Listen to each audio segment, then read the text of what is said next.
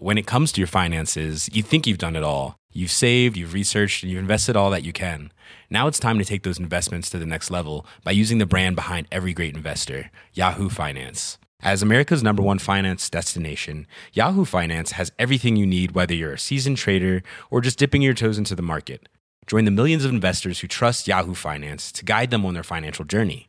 For comprehensive financial news and analysis, visit yahoofinance.com, the #1 financial destination, yahoofinance.com.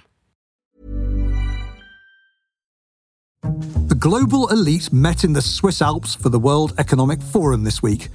And there to deliver the message at Davos that Britain is open for business wasn't the UK Prime Minister Rishi Sunak, but rather the opposition Labour leader, Sir Keir Starmer.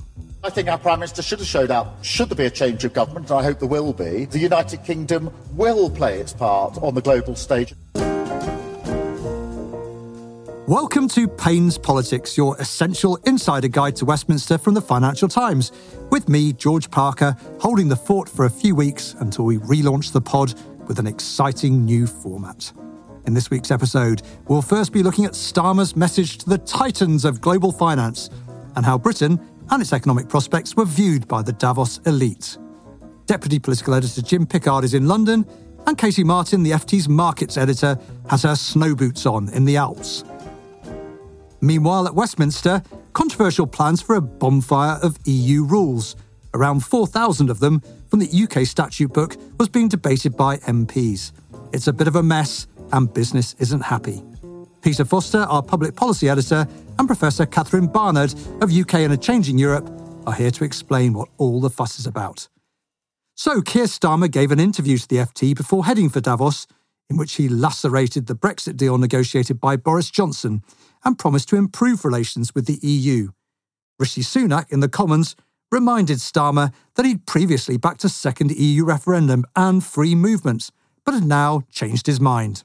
Mr. Speaker, if we are going to deliver for the British people, people need to have strong convictions. But when it comes to the honourable gentleman, he isn't just for the free movement of people, he's also got the free movement of principles. Here with me in the studio is the FT's Deputy Political Editor Jim Pickard, and also pitching in from Davos is the FT's Markets Editor Katie Martin. Jim, let's start with you because we met Keir Starmer and Shadow Chancellor Rachel Reeves for a joint interview before they got on the plane to Davos. So, Jim, talk us through their message.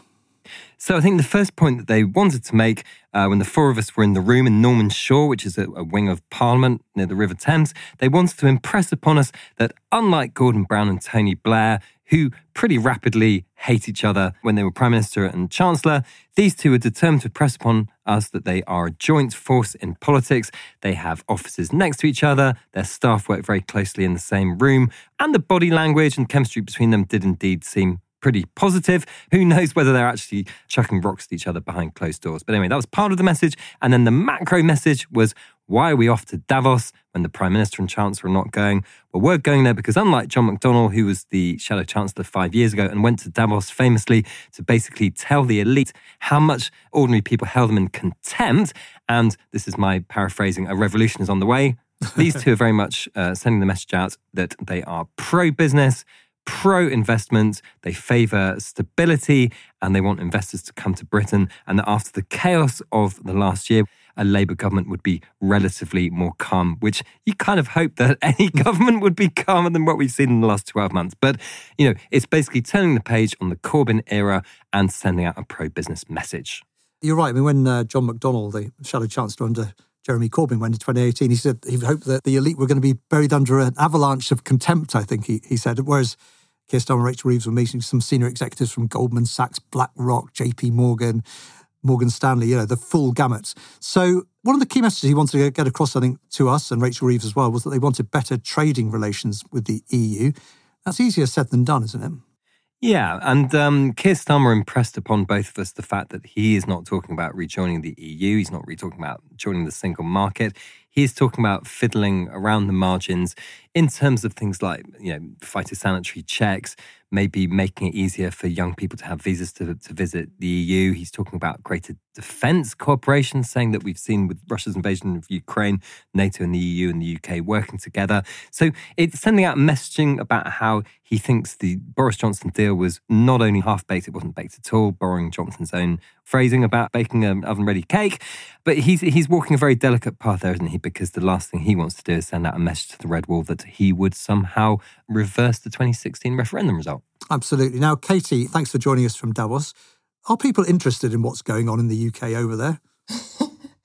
It's a good question. And broadly speaking, the answer is no.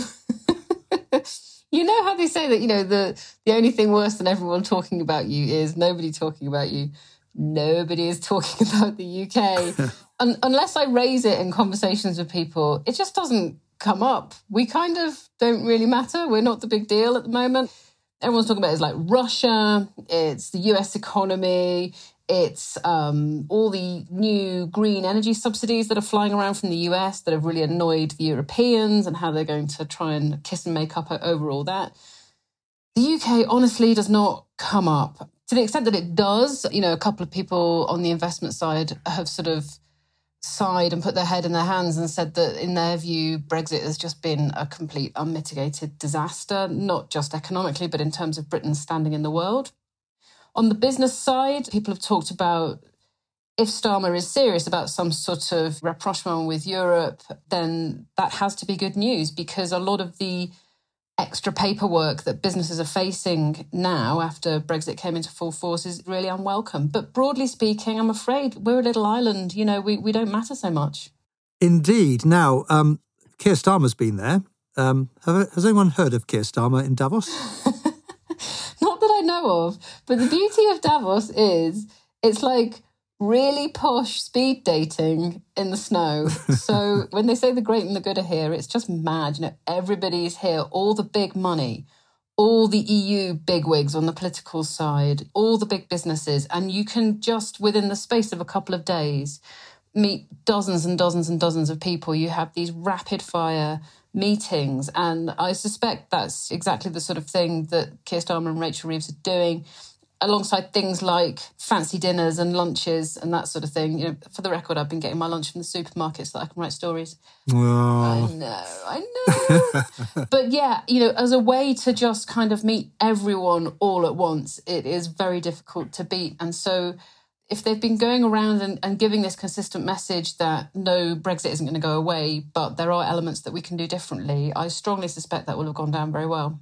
I thought there's something really interesting about who Keir Starmer's chosen to meet out there. And when you think about Ed Miliband's messaging a decade ago, he had that famous speech where he separated business into producers and predators. And Ed Miliband was trying to triangulate between New Labour and what would eventually become the Corbynista hard left and basically say, look, we love people who make stuff and who, run essential services like supermarkets. What we hate is parasitical city people. My phrasing, not his. And yet, who has Keir Starmer chosen to meet out there? It is literally the chief executives of some of the biggest investment banks. And you've got to wonder whether it's almost a deliberate screw you to the left-wing part of the party to say, things are really changing under me, whether you like it or not. Well, I think that's true. Going to Davos in the first place and doing a big pre-interview with the FT is all part of the signal, isn't it, Jim? But they could have met, the head of Nissan or yeah. But they've chosen to deliberately go for the elite investment banks. In part, I think that's an acknowledgement that the city is massive. And we're going to really struggle as a country to make widgets, for a living. That's not going to prop up the economy. Banks and investment firms are one of the biggest industries we've got in the UK, and there is some value in schmoozing them and keeping them happy. And Jim, Keir Starmer, you mentioned, has this Britain is open for business message, and he's particularly touting the Labour Party's plan of a green technology boom, the Green Prosperity Fund. Do you think Britain can be a leader in green technology, particularly when it's up against the huge green subsidies being paid out at the moment by the Biden administration? Yeah, and we were discussing earlier in the office, weren't we, whether Britain could have its own IRA, the unfortunately named Inflation Reduction Act. And, the backdrop to your question is, of course, the failure of Britishvolt earlier this week, which was meant to be this big battery champion. It was going to invest £3.8 billion up in, I think, Northumberland. and people thought it was going to be a great kind of post-Brexit success, and at the moment they're desperately looking for a buyer for it. I mean, do I think that Britain has the potential to be successful in green energy? I mean, sure. And if you look at wind generation, for example, we have one of the biggest offshore wind industries in the world. But there is a danger of losing out to other countries in this race. And what Keir Starmer and Rachel Reeves were very clearly saying to us is that there is a danger that America and other countries could move ahead. I mean, if you look at where China is in things like the production of solar panels and other renewable technologies and battery technology, China is far ahead of the Western world. What Labour would do, as you say, would be this big green deal, and it would involve £28 billion of borrowing a year. It would go into all manner of green technology. And free marketers would say, well, plenty of money is already going into these industries without government intervention. Why do you need to do that? Labour is very keen to accelerate it so that we don't lose out. And there are similarities between what Labour wants to do and what Joe Biden's doing with his IRA. Katie, how do you think the Europeans generally are going to respond to the Biden Inflation Reduction Act? It's really interesting because the message that they're sending out so far is that they will fight this gigantic wall of money that Joe Biden is throwing at green energy with regulations. Mm-hmm. It's very European. And again, no one's talking about the UK, but similarly, no one's really talking about the European response to all this. They can just see the dollar signs on the other side of the Atlantic and they're like, well, we're going over there. And why does Europe keep bellyaching about this rather than doing something about it? Get your own Inflation Reduction Act, get your own subsidies. And also it's really funny because, normally you would expect that the Davos set, kind of thoroughbred capitalists, are kind of allergic to industrial policy, unless it turns out the state is throwing lots and lots of money at companies, in which case it's like, oh, we like it now. We like industrial policy. All good. So they're very enthusiastic about what the states are up to. And look, the UK could get a role here. It could be involved in the supply chain. I think US energy companies are keen not to rely too heavily on China for everything. There's definitely a piece of the pie here for the UK, but we'd have to be kind of canny about how we went about getting it. So, Jim, one final question to you. Downing Street has never given an explanation of precisely why, but why do you think Rishi Sunak isn't in Davos? So I have to just guess here, but I would imagine that he, as a very successful former investment banker and hedge fund manager, worth close to £1 billion or £500 million along with his wife, would rather be burnishing his credentials as man of the people, which is why I think he went to Morecambe and talked to ordinary voters rather than being on the slopes of Switzerland. And finally, Katie, I think Jim and I, safe to say, have never been to Davos for the World Economic Forum. Is that true, Jim? I've only in my wildest dreams, but it sounds kind of ghastly to me. Well, exactly. So, Katie, is Davos losing any of its swagger? It's notable that only Olaf Scholz, the German Chancellor, is there among the G7 leaders. Is it losing a bit of its dominance of the global financial political scene? Maybe, but, it's every possibility that the US presidential circus could roll into town next time around and then we won't be having this conversation. In terms of getting all the kind of people out of the corridors of power in New York and in Silicon Valley and in London and, across the European capitals and plonking them all in a not particularly lovely Swiss town up a mountain 2 hours away from Zurich where you have no option but to talk to each other because there's nothing else to do apart from hobnob and ski. It is a useful forum for people to come to and get that contact. New Yorkers have said to me that everyone here is from New York. I could have just seen them at home, but there's some value in just having everybody here in one place so that you can do, like I say, this speed dating thing and just talk to everybody you'd want to in a really short space of time. Have you managed to get your skis on? No, been working very hard, George. Brilliant. Katie Martin in Davos and Jim Pickard, thank you very much. It was pretty chilly back in London this week, but there was a lot of heat generated in the House of Commons as MPs discussed the boringly named, but highly charged, retained EU law bill.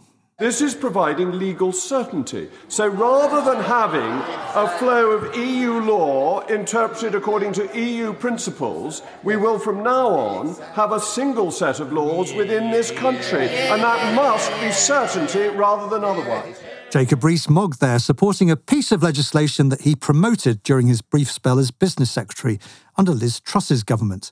The retained EU law bill will either be a purifying exercise that will remove unwanted legislative relics from Britain's time as an EU member from the statute book, or It could create huge new uncertainty for businesses and citizens, removing vital protections and creating a legislative vacuum. Take your pick.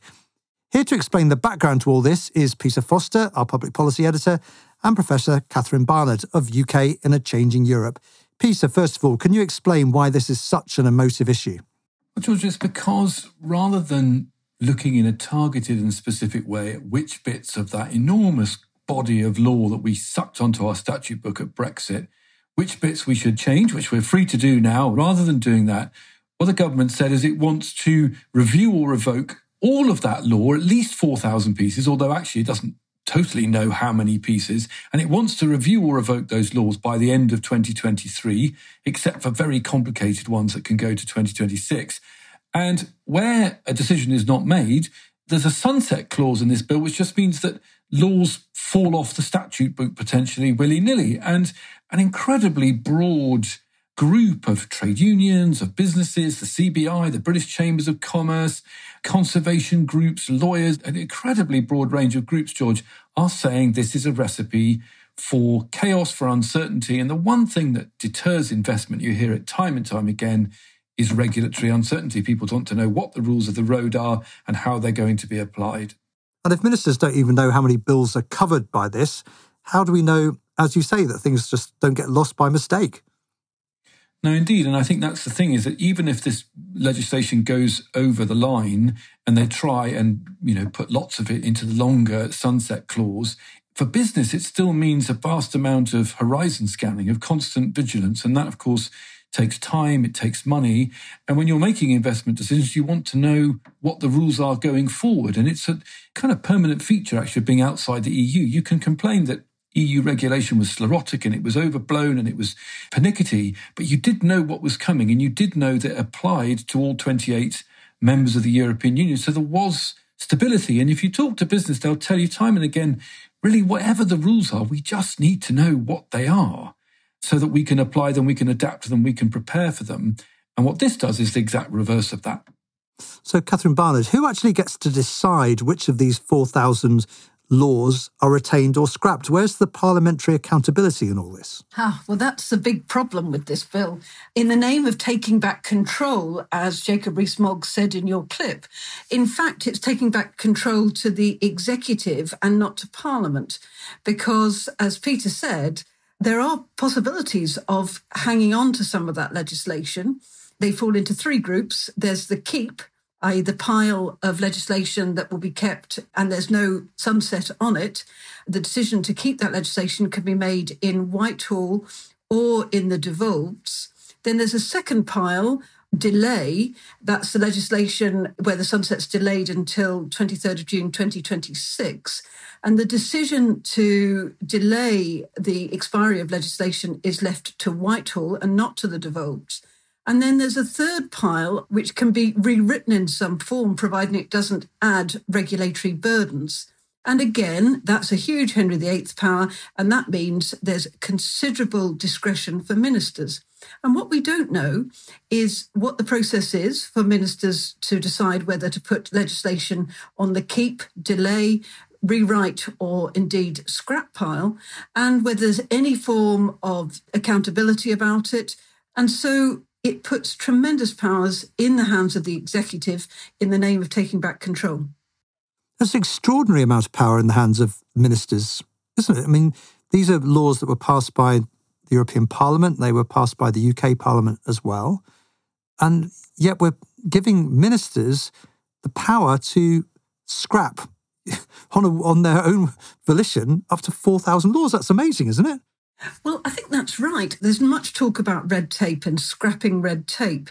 But what might be red tape for some people is safety to you and me. And this legislation covers things like food standards, gas safety standards, airline safety standards, not to mention swathes of worker rights and environmental rights, consumer legislation, you name it, it's pretty much covered.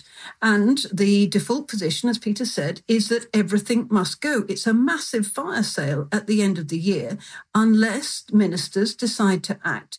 So, Peter, will business welcome this? I mean, after all, Rishi Sunak says that simplifying Britain's rules, particularly in cutting-edge sectors of the economy, is a real Brexit dividend.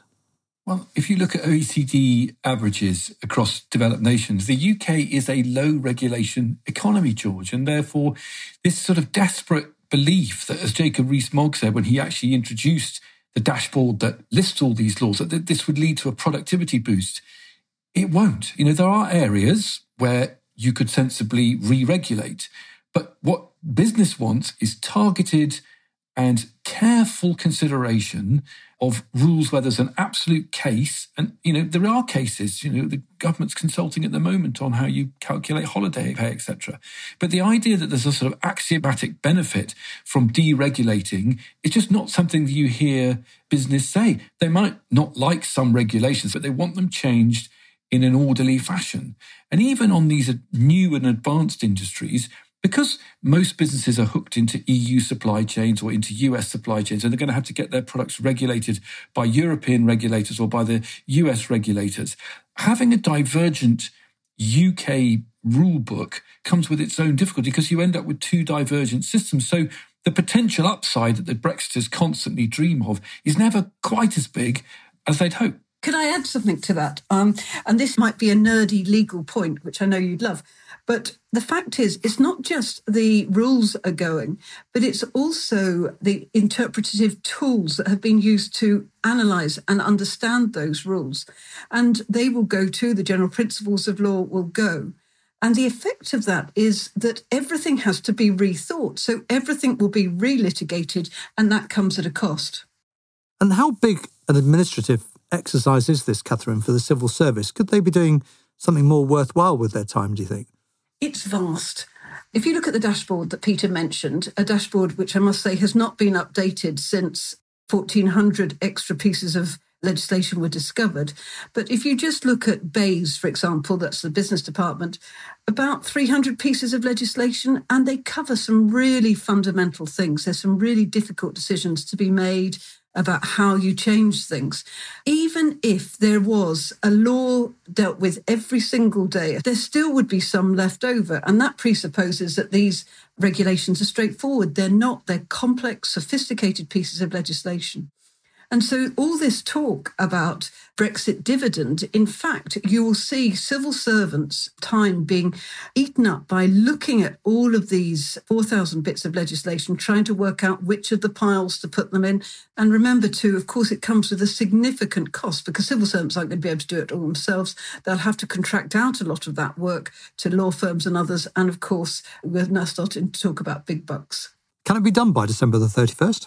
No. It can't possibly be done. So many mainstream organisations say this is impossible. But you can do it if you're happy to turn it all off without giving it any thought. That's clearly Jacob Rees-Mogg's view because he thinks this legislation is unnecessary. But of course, it's not unnecessary if you believe that it's important to have food standards, if you believe that it's important to have airline safety and the like. Well, of course, the government would argue that that won't happen. But Peter, can I ask you, is this actually going to happen? Or is Rishi Sunak waiting for the House of Lords to come along, amend the bill and effectively push the deadline back beyond December the 31st and who knows, probably beyond the next election too?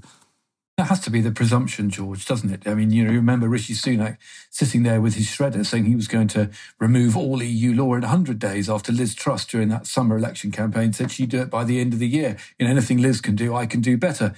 Sunak must know this is a nonsense. It's incredibly poor for the UK's reputation.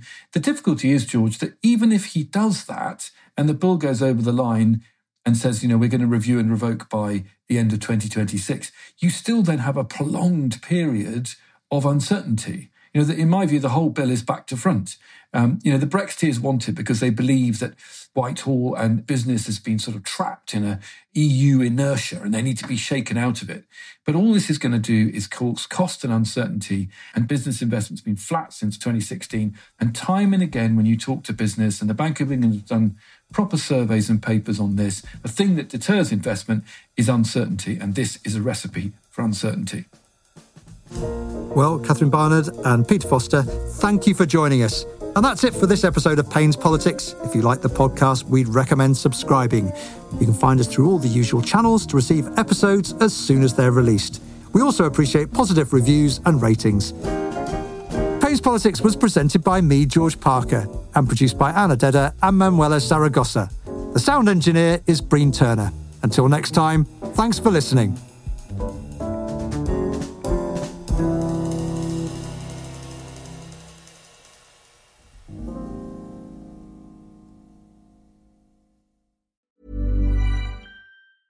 When it comes to your finances, you think you've done it all. You've saved, you've researched, and you've invested all that you can. Now it's time to take those investments to the next level by using the brand behind every great investor, Yahoo Finance. As America's #1 finance destination, Yahoo Finance has everything you need, whether you're a seasoned trader or just dipping your toes into the market. Join the millions of investors who trust Yahoo Finance to guide them on their financial journey. For comprehensive financial news and analysis, visit yahoofinance.com. The #1 financial destination, yahoofinance.com.